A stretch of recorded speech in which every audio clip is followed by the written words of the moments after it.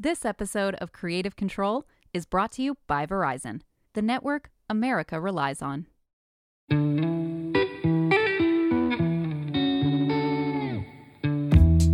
Hey there, I'm Casey Finey, host of Creative Control, and we're actually in production for Season 2 of the podcast. So while we're hard at work bringing you more of the people and trends shaping the creator economy, please enjoy this throwback episode.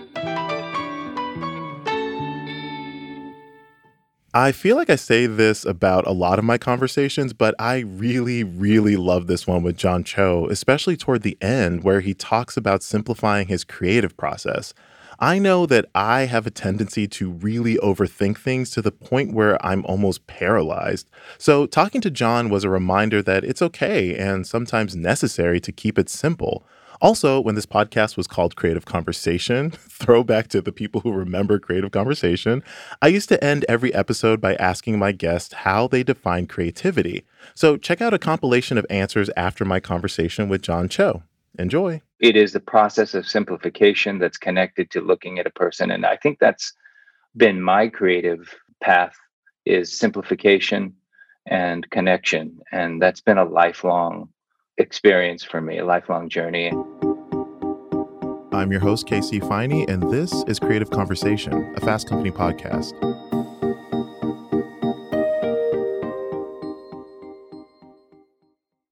John Cho is at a point in his career where he can really be intentional with what projects he chooses. And his intention for his latest project was to push himself like no other role has done before. John stars as Spike Spiegel in Netflix's adaptation of the much-beloved anime Cowboy Bebop. From the physicality of the character to the show itself blending multiple genres, John was in completely new territory that pushed him to the brink of both his creativity and his body.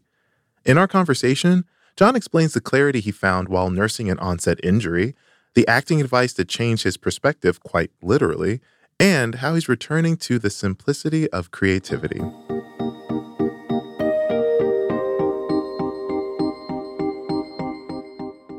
All right. Well, hi, John Cho. How are you doing? Good. How are you? I'm great. I'm talking to you. I'm talking to Spike right now, and that's exciting for me. So, I always love to honestly take it from the beginning with my guests and ask, for you in particular, when did acting really shift into focus for you in a meaningful way? Well, I started acting as a lark in college, and then I'd done a couple of student plays and didn't think anything would come of it, didn't think it was a career. I literally didn't think it was possible to be Asian. Oh, I just grew up watching television and saw so few. I was like, okay, well, you can't actually be a professional actor. That doesn't make sense. And I must have seen Asians on occasion. Asians on occasion sounds like a that's a podcast. that sounds like some kind of internet startup. Or sitcom. I must have seen Asians on occasion on television, but I must have thought that they were like regular people who had other jobs and did that on occasion or something like that. I'm sure that was my conception. I didn't think that it was actually possible to make a living from it. And when I was in college, I got cast in a professional play, and that was based on a very well-known Asian American novel called The Woman Warrior. And it was then that I met the whole cast was Asian American, and that was when I thought, "Oh, this is possible. They're professionals," and it was their mentoring that led me to consider it, because it didn't seem at all like a realistic thing before that. I love how you mentioned, thinking about what you're getting from a role, because I wanted to ask, is there a particular role or project that you've done that's had a significant impact on you as a creative, as a performer? I think, I guess I remember more of the failures than of the successes. And when you mentioned that, I guess it reveals where my brain is at, because I go right to the failures. But like in Harold and Kumar Go to White Castle, I don't want to brag, but I was in it. I mean, listen, hey, that's not a brag, that's a fact. So, um, but like in Harold and Kumar Go to White Castle, I was that was like my first time starring in a feature film, and it was a big deal. And because it was a comedy, I was really, really trying to be funny all the time, and was trying to deliver what I thought was the point was me being funny in as many moments as possible. If I were to do that role again, I think I would relax and give myself the freedom to not be funny because I was a straight man. It was Cal Penn's job to do the heavy funny lifting, and he was better at me than that. And I was trying. I just thought it's a comedy. I'm supposed to be funny, and it doesn't fit. And so that I think I was uptight about it. It relates to your question because I think I was trying to deliver what I was supposed to do rather than look at the page and go, uh, this is what I'm supposed to be doing for the role versus sort of trying to please people. And it is very, very difficult to shut out the noise, especially if you're looking around and seeing a lot of money being spent and a lot of people sweating, you know. And so I think that's where I'm getting at with, you know, mentioning Harold and Kumar. And in those early days, it was very difficult to go through a scene and not think of uh, all the consequences of how much time you were taking. And yeah. no, and that is actually an excellent segue because I want to obviously talk about Cowboy Bebop. When you mentioned it's hard not to be swept up in the pressure and the anxiety. I mean, John, you sure picked a role that has, I would imagine, so not imagine, I know has so many eyes on it. I mean, you are obviously playing the lead role as Spike Spiegel in Cowboy Bebop, which is just one of the most beloved anime that I think exists. I mean, it's in easily everyone's like top five if you know anything about anime. And Yo, so, you're making me nervous right now. I mean, Yeah. listen, I'm just saying, as a fan myself, as someone who would catch this late at night, like super late at night, and one of my favorite episodes by far is the Mad Piro. That one just like still freaks me out to this day. It's so good. But you know, I kind of want to start like, what did you connect with this part that made you say yes? Because when the casting announcement came out, I was like, oh. I was like, I can see it. Like it took me a second. I was like, John Cho, really? Okay, no, I get it. And so for you, I mean, like, what did you connect with this character that made you sign on for it?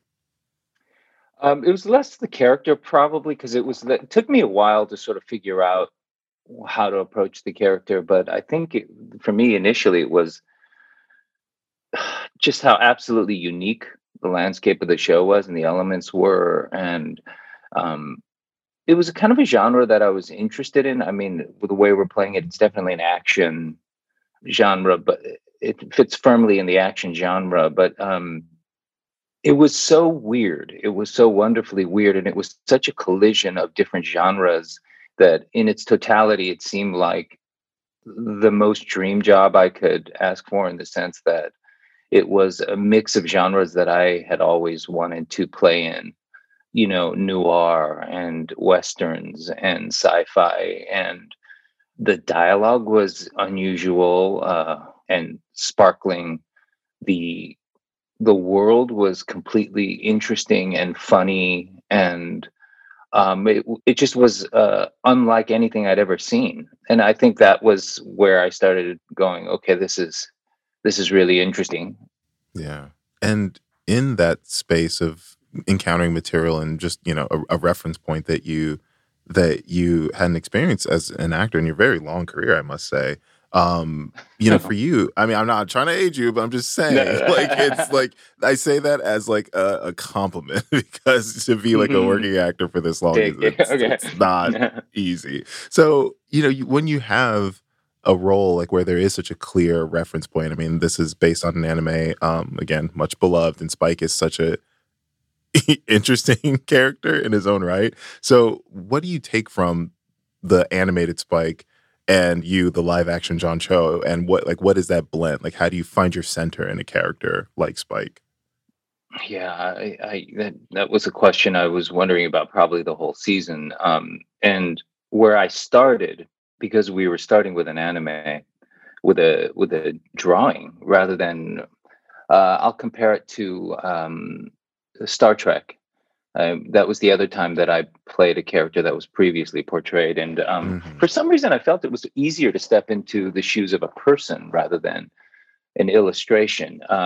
And with the illustration, with the anime, I of course there was a voice performance and there were lines that I was echoing, but where I started, and this is the first time for me to start in this place, was physicality. I was like, who is just watching the way he walked and moved, and where he stood when others were moving, and how he contrasted, how he moved in his world in contrast to everyone else. Mm. But even then, I was like, okay, the second step of that was the training. And I started to think every day during training about who is the person that can do this and what are they like in their lives when they're not doing this. Mm. And if that makes sense. And that's where I started. And then I started learning about the rest of the character history from our showrunner, which is the journey of season one, is learning his origins and his past that he is hiding. And so I started there, and then eventually it's saying the lines in the script and going where those scripts take you. So it's some combination of all those things. And towards the end of the season, it was really, I felt that we had moved past sort of establishing things and was just trying to play the moments as honestly as I could. Right. And I'm sure you do this for every role, but it sounds like you gave this a tremendous amount of thought. And I know that, while filming, you had an injury. I mean, you tore your ACL and that shut down production for a while. And so Yeah. in that time, what came of that time? Because I imagine, as you're healing and going through physical therapy, I would imagine that's even more time to sit with this character, sit in this world, and really think about how you want to approach it. So what did come of that time? Like when you had your injury and everything was shut down, what came of that? I think I came back probably with a renewed, it was just a real deep commitment to the role. And I think I came back thinking about the whole of the project in a way that I typically don't. I guess it started with thinking, oh, geez, after I injured my knee, the production shut down and I was devastated for the crew. I know it sounds like I'm lying, but it really was true that the moment it happened, I thought of all the jobs that were going to be suspended. And It doesn't sound like you're lying. It just sounds like you're a human. oh, That's yeah. like, don't change a thing, John. Don't change a thing.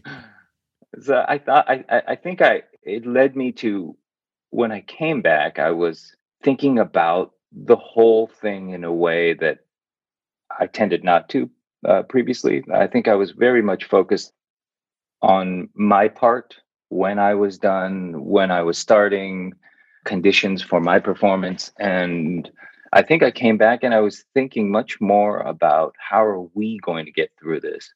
How are we going to make our day? Is the show going to be good? Does this episode make sense? Do these characters follow from one episode to the next? I'm not entirely sure why that shift happened, but I think it's related to the injury. And I sat there every day. I woke up and it was, all right, I got to get stronger. I'm not going to have that happen again. And I got to get back to 100%, and if possible, exceed that, come back better. And I think I did come back better than I started. And I think the show of faith from Netflix and our producers to suspend and come back with me, it released me from the anxieties that typically plague me. And I was like, okay, everyone's behind me. I'm going to come in confident, and I think it allowed me to think more freely about the character Hmm. and to feel more freely about the character. But it was really kind of a reason to get up every day and do the work. We're going to take a quick break, and when we're back, John explains the advice he got from fellow actor Willem Dafoe that changed his whole perspective. More of our throwback episode of Creative Control after the break.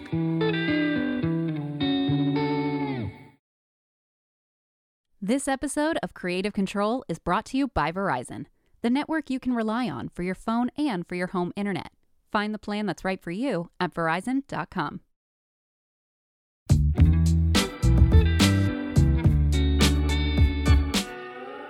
When you think about your career, what do you think has been your biggest creative challenge? Ooh, the biggest creative challenge. I think of something very small, which is I'm going to go to. I don't know if I'm answering your question, but many years ago, I did a movie with Willem Dafoe, and who is an actor I admire very, very much. And he, I've told the story before, but we were doing a scene, and I have a tendency, and you can probably see it in your video feed. I have a tendency when I'm thinking to look askance, and when I'm thinking and composing my words, which is something I do in real life. Mm. And I was doing that in the scene that we were doing, and he said, because I was young, I think he felt comfortable enough. He said, "John, may I give you a note?" Mm. And that's not typical. You're not supposed to technically, as an actor, give another actor notes. But I welcomed it, and I said, of course, I'd love to know what you think." And he said, "I notice you look around when you're thinking. Try the scene, looking directly at me, and see what happens." And it was the smallest thing. That was that. I'm ashamed to say it took me years and years and years to really look at people in the eye and completely focus. And what was incredible about that, after years of really trying to hold that gaze and look into a person, was how much easier things became, because I was receiving so much that I realized I was ignoring before. And I think if there is a single creative journey that I've been on, it is encapsulated in that. Is I think when I was younger, I took pride in doing difficult things, in performing difficult scenes. And now I take no pride in that. And what I try to do is make everything as simple as possible. And I try in a scene to set up things so that I have to do as little work as humanly possible to feel things Hmm. and to be authentic. And so it is the process of simplification that's connected to looking at a person. And I think that's uh, been my creative path, is simplification and connection. And that's been a lifelong experience for me, a lifelong journey. And it is embarrassing how many years it has taken, and I'm still not there, and how difficult it is. You know what I mean? Because it's the simplest thing, but yeah. Right. When you got that note from Willem Dafoe, which, I mean, if you're going to take a note from someone, take it from him. Like, did you think about like where that started for you? I mean, you said that you do it in real life, and something that is it sounds like it's always been kind of a part of who you are. Like, what would you say is at the root of that? I'm sure to some extent it's cultural, Hmm. that the way I was raised, you were not, when you're speaking to an authority figure, you're not supposed to look them in the eye. And I think I might have internalized that. And over the years, when something's important, I tend to look away. And instead of trying very intently to connect with them, and I wonder if it's also like something when I was learning English, when I was 6 years old, trying to compose those sentences in my head correctly and get the sequence of the words Hmm. right before they came out of my mouth. I think it took some doing in the organizing in the brain before I opened my mouth. And I think that might be a habit that I developed very early when learning English. Hmm. So that's possible. All right. But yeah, it's just a guess. Hmm. Interesting. And I don't mind taking, hard turns on this podcast, but when you're putting out new music, because you had a band that is actually really good. Oh, thanks. Like no, it's listen, Viva La Union, like it's so Oh, thanks. good, and I feel like it's one of those. I actually re-listened. I remember when you all first came on the scene, and I was like, John Cho sings? What? And that I actually re-listened to it in getting ready for this podcast, and it still holds up. And I know, like, I think you had a feature of like one of your songs was in Harold and Kumar, but the whole album is really good. And it just in kind of preparing for this interview, I was just like, is that even still a passion of his? Like a passion strong enough to put it out? Because I imagine you probably still perform and sing and whatnot for the very fortunate audience that is not me. Oh no, we haven't played for a long time. I got sidetracked from that for years because of the family and stuff, and Mm, the other career was muscling its way in. But I definitely would go back to it. And it's funny, man.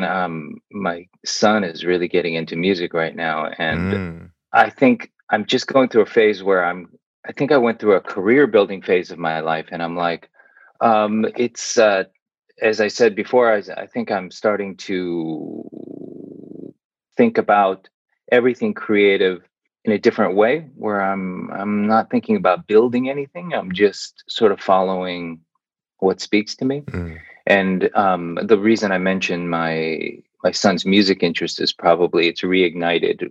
It sounds stupid to say. It's just reignited my interest in creating music. Just finding just the simple pleasure in those two chords sound really interesting and fun together. Let's play. Yeah. Just finding that sense of play. And I think I was disconnected from that for a long time, and in all kinds of things. And I'm re-entering that phase of my life. Yeah. As you should. Becoming a baby again. I know. Becoming a baby Listen, again. listen. I want this to happen, and Thank I mean, I guess all it took is just to have a son to reignite your passion in music. But no, I think it's incredible, and I feel like, and I'm glad because I think for a lot of people, it's easy to kind of lose sight of certain passions because you just get so wrapped up in the day to day of things and building something else, and I just love the fact that you're even considering, Yeah. just returning to it because, yeah, it's something that I just think is so important having those interests outside of your core Yeah. job, your core career. So I endorse this. Make the reunion happen. I just wrote a novel, and Whoa. it was an interesting journey because it's a middle grade novel, and I was trying to connect with how I felt when I was 12 and what books were doing for me at that time in my life. It felt, I guess everything at that age feels like it is saving you. Mm, Everything artistic feels like um, life and death, yeah. and Yes. I felt like those books when I was, at the time we were moving around all the time, and it felt like I carried books around, descending stairs, reading books and Hmm. taking them to the dinner table. And it was like an oxygen tank. And I guess it's been an interesting year for me, being reconnected to the vitality of art at a young age for Mm, myself. And I guess that's it for all of us. We're just trying to, if you're an artist, you're just connecting to things that pleased you as a kid and kept you alive. God, that sounds dramatic. well, I mean, you are an actor. Come on now. What was the novel? I can't believe I missed this. Oh no, no, it's not out yet. Okay, I It's was gonna it's say. coming out next March, March 22nd. It's called Troublemaker, and it's about a Korean American boy who comes home after being suspended from school on April 29th, 1992. So specific. Yeah, he realizes that the Rodney King verdict has been read, There you and that go. his city is going up in flames. So his father goes to his family, their family store to board it up in case there's trouble on the streets. And the protagonist, the boy, he decides his father needs his gun, and then finds it and sneaks out of the house to deliver the gun to his father. Mm. And it's the journey of trying to get there without a car, and you're 12. And that's the story of the book. Well then. All right, adding that to my queue. That sounds incredible. And I always love ending the podcast with this question because it's so entertaining to hear everyone's answers. So, considering everything that we've been talking about and just your career overall, how have you come to define creativity? I guess I would connect it to, I guess, especially now that I have kids, it is if you can get to a place where it is completely free of weight, that's the place where you want to be. If it's pleasure, whether it's the coupling of 5 or 6 words in a sequence that brings a smile to your face, that's where you want to get to. If you're playing a scene, and you just are connected to that other person in that scene, and you feel intimate with them, that's just pleasurable. I guess for me, it's working very hard to get to simplicity and to where children can access it in an instant. And as an adult, as the years go on, it's harder and harder every year to return to that place. And I think that's our job, is to work towards simplicity and purity and fun and connection. I could not agree more. And yeah, I'm trying to. I'm definitely trying to do that myself. But oh man, John, thank you so much for this. This was such a pleasure. I really appreciate it. Oh, thank you. Thanks for making it easy. Hey there. This week, I have a bonus episode for you. If you've been listening to this podcast for a while, you know that I love to end every conversation with the same question. How do you define creativity? It seems simple enough, and honestly, when I started asking it, I thought I would get the same answers over and over again. But I have been truly surprised at how often my guests are stumped by this question, and even more surprised by their thoughtful answers. So I thought it'd be fun to do a roundup of some of my favorite answers from this season. Hopefully, these will shake loose some creativity for you. Enjoy.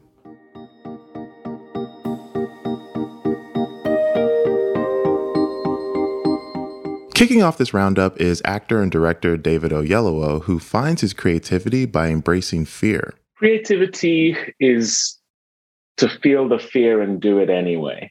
I think true creativity has to be in the atmosphere of risk and fear and danger. Moving any art form forward tends to be because you're taking a big swing, and that's where you create something. To purely imitate something is to be safe. To truly create something is to take a risk. And so I tend to gravitate, going back to what we were talking about earlier about my career and the choices I've made, I tend to gravitate towards roles and projects that are terrifying to me. They may not be terrifying to other people, but, directing The Waterman was terrifying. I mean, this is millions of dollars. This is a story that I knew people would be like, but you do those important movies. You do those historical movies. You do, why have you gone off and done this family adventure movie? But it's because I so adore those films. I loved those films growing up. And the idea, the greatest compliment, or one of the greatest compliments people pay me with regards to The Waterman, is when they even say the word Spielberg in relation to anything I've done. That was such I'd never heard the phrase Spielbergian before I made this film. and that is just like, oh my goodness. I think I may have even just hemmed the fringes of Spielberg's garment with this film, and be made anew. Yeah, so that's you're going into that kind of territory with this kind of film. So the short version of the answer is creativity has to be gained, or at least experienced, in my opinion, through the lens of fear. Up next, we're going to hear from model and entrepreneur Ashley Graham, who's leaning on faith and new surroundings to get her process going. Creativity just is in so many different facets of my life. For me, it's really like this year alone during the pandemic, I have really tapped into my spiritual side in a big way. And I think that just knowing that there's something bigger than you and tapping into prayer, meditation, just knowing that, like, that can get your creative juices flowing because you're tapping into something outside of your industry, outside of your friend zone, outside of the normal day-to-day conversation. And when you can hear like an audible voice speaking back to you about like what your future should look like, I mean, that's intriguing. And that can really help you get to this other side. I think just also stepping outside of my normal day-to-day, like going back to Nebraska, even though I can't say that Nebraska is one of the most inspirational places in the world, it was something that was invigorating in that I had a fresh new outlook on life. Not only did I have a new baby and my husband and I were there with my mom under her roof, but it was something that was stimulating and creative. And I think that going outside of a norm day to day can really get your juices flowing. And that's what it did for me. Social media star Zach King has made an incredibly successful career from his digital sleights of hand, and his secret to relentless creativity is quite simple. When I look at the creative process, it's about birthing an idea, a new idea into the world, your version of an idea. It doesn't have to be original, but it's your version. But ultimately, I wonder if creativity is about following up on your curiosity, if it's in actually executing on it. And I say follow up because I think a lot of people have these ideas. They wonder, oh, what would it be like if you drove an all electric car? And then, that's a nice idea. They never do anything, but to really pursue it well, how would you do that? Oh, so what would it take to build batteries that need to be, it's following up on that curiosity, which usually involves some sort of execution and making. And I think that's where the magic of creativity is. Here's author, actor, and comedian Quinta Brunson explaining how her creativity comes from the far reaches of her industry. Some of the most creative things I see are not the most successful, but they're the most advancing in genre bending and help create the new waves. Some of my friends and I were just talking about, like, sometimes we see tweets like about how insert person here is the only person doing things like this and doing it. And it's like, well, not about that person, but about the way we all view creativity and success. There are always people in the background that we all take inspiration from, and we all have communities that we feed off of. We feed off of each other's creativity. Like, some of the people who inspire me the most creatively are the least famous people in the world. Yeah. Some of them are stand-up comics who only do The Cellar in New York, and you'll never see them on TV. But to me, they are the most creative because they're creating something brand new. Yeah. And to be honest, a lot of us take our cues from those people sometimes. We don't know it, but it's like, this person created something new. I want to create something new too. It's like we're always pushing things for each other in these creative communities. So for me, it's someone taking a risk and creating something new. And to me, that is what's really the most creative, is like, who is the risk taker? Who's the real risk taker? That's usually who the rest of us are taking our cues from.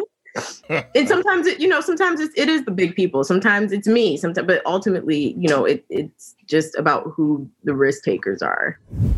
And finally, we have actor, TV host, and comedian Wayne Brady on the perfect intersection of not only being creative, but also fulfilled. To me, and I have to stress it that way, creativity is the freedom to make not only what makes other people happy, but to make what makes you happy.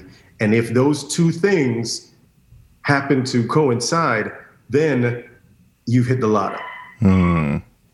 So be free to create, because I think that what we end up doing, especially in show business where there's a lot of money on the line, is people create, whether it's a songwriter, whether it's a studio, whether it's a writer for a TV show, whether it's a game show, we all create with, this thing has got to be the next big hit. It's going to be amazing. And I hope that they enjoy it.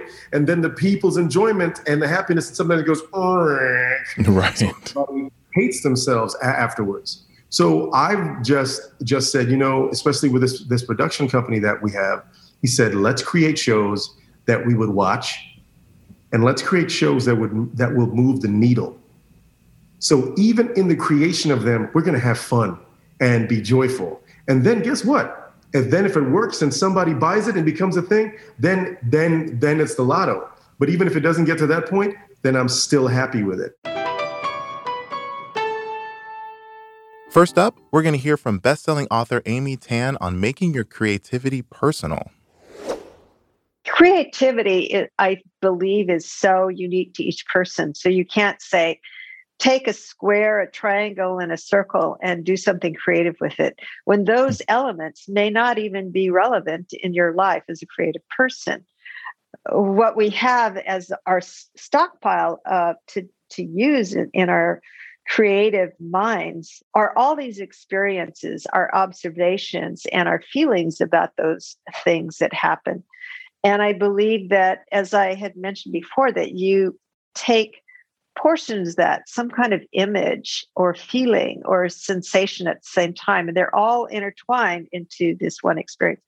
And you put that, you layer that onto something else, whether it's art or a story or a song or what you use as a metaphor. Here's actor Jeff Daniels reminding you that creativity really has no bounds. Freedom to imagine. Mm. Oh, I love that. Turning it loose.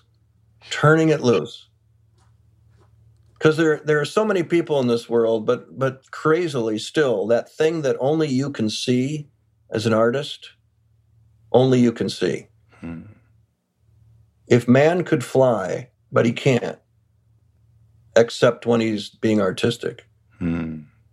Art is man getting wings and flying. That's kind of what it is. Let's hear from author Soman Chinani on the importance of leading with what you do best. Creativity to me is, can you find the story that only you can tell? You know, can you find the story that is only yours to tell? And if anybody else can do it, then either you need to let it go or you need to make it more you, you know? And I'm always asking that before I start any project. Can anyone else do this? And sometimes I'll just talk about a story for a year to everybody, hoping someone else will do it, hoping someone else will be like, oh, that's great. I wish I had done that. And I'd be like, you should. Like, I just feel like I'll give it away, you know, waiting for someone to do it until it keeps kicking at me year after year after year. I have to live with an idea for a few years before I do it. But there comes a day where it's like, oh no, this one's yours. Next up is actor and producer Michael Jai White, who equates creativity with honesty. So for me, it's, you know, searching for ultimate truth and honesty. That has to start with yourself. Sometimes someone may not know what their motivations truly are. And that's going to reflect in your art. If there's any compromise in truth or honesty, we fool ourselves all the time. You know, like I said, that has an effect on what we create. Yeah, somebody can say, oh, this is honest from their perspective, but how learned is that perspective? Last up, we have Grammy-nominated singer Jessie Reyez, who actually echoes Jeff Daniels in actively pursuing freedom in her creativity. Freedom. Creativity for me is freedom. It's not feeling restrained to somebody else's idea of what the vision should be, not feeling restrained to people's perception of who I am and the kind of music I need to be making, not feeling restrained for what I should wear and what certain people think that I need to be wearing to certain events. Like, creativity is freedom to express in any medium, whether it's music, whether it's what I wear, whether it's how I speak, whether it's what I read. It's freedom. Starting us off with this roundup is producer and actor Seth Green, who thinks when it comes to creativity, all you have to do is free your mind and the rest will follow. Is there really a definition? It's like the creativity as an idea is just the spark. It's your willingness to expand on something that may not exist yet. Yeah. Oh, that's good. So I'm just trying to bring good. Open-minded, free thinking. There's no bad ideas. We're going to try and create something that hasn't existed. Or, in the sense of like music, you try to create a vibe and maybe it's existed, but you're gonna hit that same frequency. Next up is actor John Cho, who feels most creative when he's tapping into his younger self. I guess I would connect it to, I guess especially now that I have kids, it is, if you can get to a place where it is completely free of weight, that's the place where you want to be. If it's pleasure, whether it's the coupling of 5 or 6 words in a sequence that brings a smile to your face, that's where you want to get to. If you're playing a scene, and you just are connected to that other person in that scene, and you feel intimate with them, that's just pleasurable. I guess for me, it's working very hard to get to simplicity and to where children can access it in an instant. And as an adult, as the years go on, it's harder and harder every year to return to that place. And I think that's our job, is to work towards simplicity and purity and fun and connection. For director Adam McKay, true creativity is that feeling where he doesn't want the process to end. I would say creativity, just if I'm going to put it in the rawest, simplest terms, for me, is always some sort of hitch or toehold of inspiration. And it can be really small.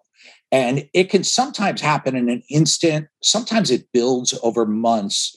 But there's a moment where you realize you have a seed, that you have something that's so rich and full of possibilities that I feel like I could write 500 pages on it. And that's always when I know I've got something that's exciting, when it feels endless. TV and film writer and producer Tracy Oliver echoes Adam McKay in feeling that creativity is about chasing what truly excites you. Okay, I see you with the deep questions. I think at this point for me, creativity has to mean something exciting and new and something that feels necessary and something I want to wake up and do. And that's a high bar, but that's how I kind of measure something. And I am really grateful that I still get giddy when I'm really excited about something. Yeah. I'm like a child, like in the editing bay, when I'm looking at a take that an actor just like nailed, I'm like, you did that. And I'm like crying and I'm like, yes, this is amazing. And people will say, like, I feel so validated when you like something because you emote, like you come alive. And that's how I know that I'm on the path of something. Like when someone sends me like, a book or just whatever, or I'm looking at something, I'm like, I got it. And that's creativity to me. It's just like, it's excitement. If I'm not excited about it, I don't really want to do it. And finally, we have saxophone legend Kenny G on how creativity is tied to trusting yourself. Wow, I don't even think I've ever even thought about it before. I really don't think about that. But now I'm going to think about it right now while we're talking. And I'm going to define creativity. Now, this is just my first thought on it because I've never thought about it before. But I think it's trusting things that you feel inside. Let's say, okay, I'm a sax player, so I'm going to think about it in terms of music. So I'm going to trust that something I hear inside is good. I'm going to trust that it's good. And then I'm going to go with that. And I'm going to take that idea that I think is good. And I'm going to try to expand it. And I'm going to try to make it better and make it more expressive and grow that idea. And that to me is creativity, is doing it that way rather than looking around and seeing what's popular and trying to emulate something that you think is cool or you think people are going to like. If it comes from within and you trust yourself and you grow it from there, I think that's creativity.